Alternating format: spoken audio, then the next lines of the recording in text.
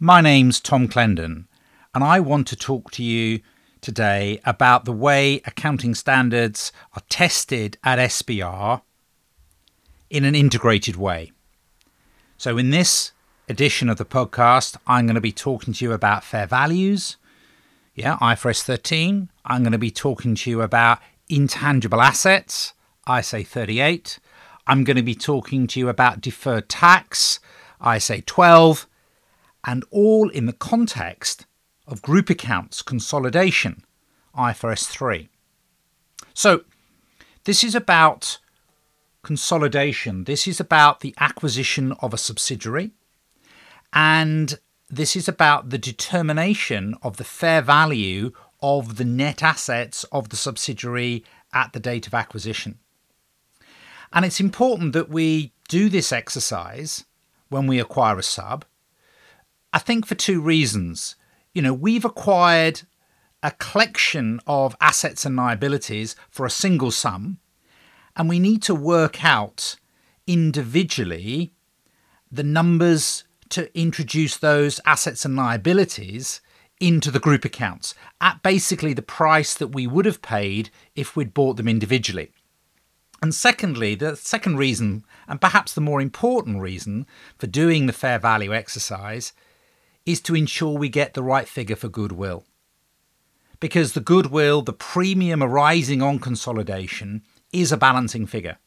It's the difference between, the fair value of the consideration that we've given, plus the NCI, less the fair value of the net assets that we've acquired.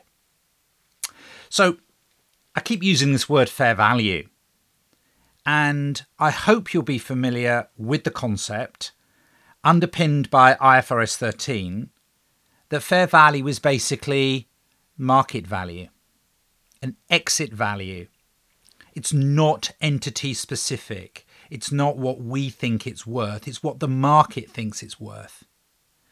It's the amount we would expect to receive if we were selling that asset in just an ordinary transaction, in an orderly transaction between market participants, in other words, to a stranger.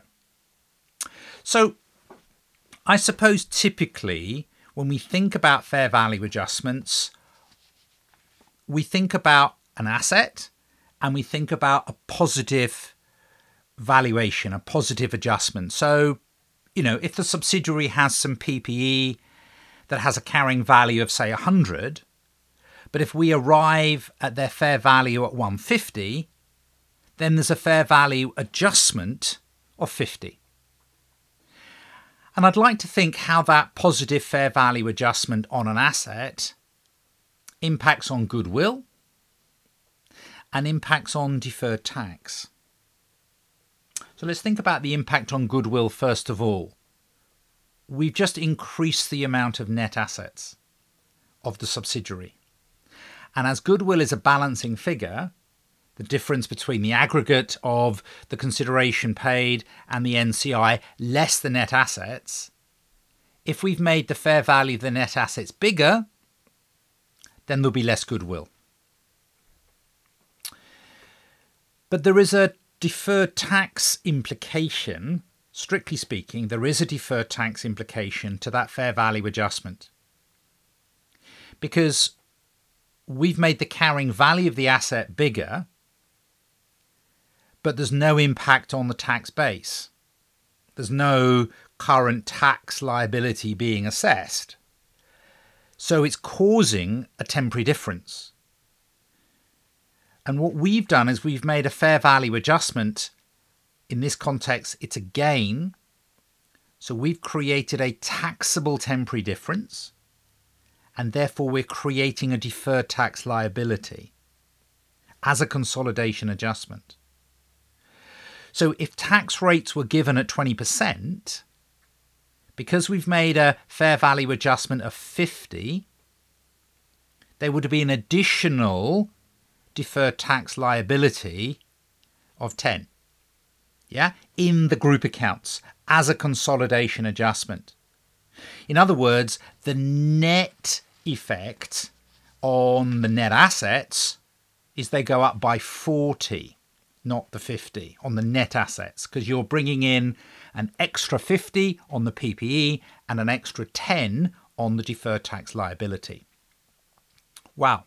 Yeah, I hope you've got that. I mean, a lot of these terms are familiar from an FR context, but in SBR, we mix things up. We integrate things. We don't have things tested in silos. We need to have a deeper understanding. And I'd like to take it on to the next level in terms of thinking about acquiring a subsidiary, looking at the fair value approach, and how that could impact intangible assets, ISA 38, and how that could impact ISA 37 provisions as they've been recorded at the individual company stage. Now, let's first of all take intangibles.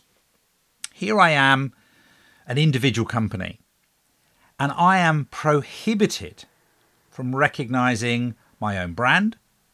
I am prohibited from recognizing my own customer lists.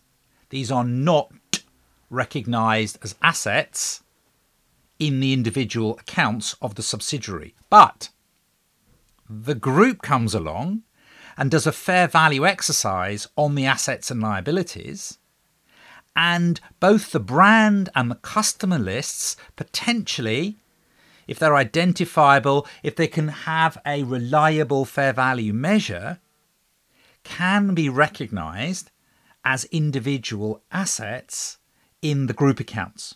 So instead of being subsumed within the goodwill figure, they can be separated out. And of course, if we do that, we're making more assets, and therefore ultimately we are reducing the amount of the balancing figure of goodwill, assuming goodwill is a positive number and therefore would have been an intangible asset. Now, that means we're creating new assets because of the fair value exercise, not just changing the measurement of existing assets and liabilities, but actually, for consolidation purposes, bringing in a brand, bringing in a customer list, which simply wasn't in the individual company accounts. Now, when we apply the same principles for provisions, ISA 37, we potentially are also bringing in new assets and new liabilities in this case. And so I'm going to highlight liabilities. So let's just recap. As an individual company, when I'm applying the criteria of ISA 37, it operates an all or nothing approach in respect of the recognition of liabilities, of making a provision. In other words, one of the recognition criteria for recognizing a provision is there has to be a probable outflow, more likely than not, greater than 50%. And if there is, you recognize the liability in full. And if there isn't, no liability is recognized. It's just contingent. It's just a disclosure. So an individual company could be being sued for potentially 100, but if there is only a 20% chance that there will be an outflow of 100, under ISA 37, the individual company doesn't recognise a liability at all. There is no liability in the books of the subsidiary. But on the acquisition, the parent company has got to make a fair value exercise, do a fair value judgment as to what the fair value of that contingent liability is. And a different approach is taken.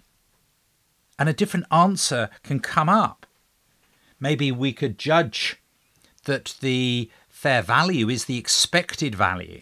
So maybe we could judge that the fair value of that 20% chance of paying out 100 was a recognition of a liability in the group accounts of 20 as a fair value adjustment. A new liability is born. And therefore, if a new liability is born through the fair value adjustment, that will mean there is less net assets that we've acquired. And therefore, as a result, any goodwill figure as a balancing figure is going to be a greater number. That's it. I'm sticking to 10 minutes.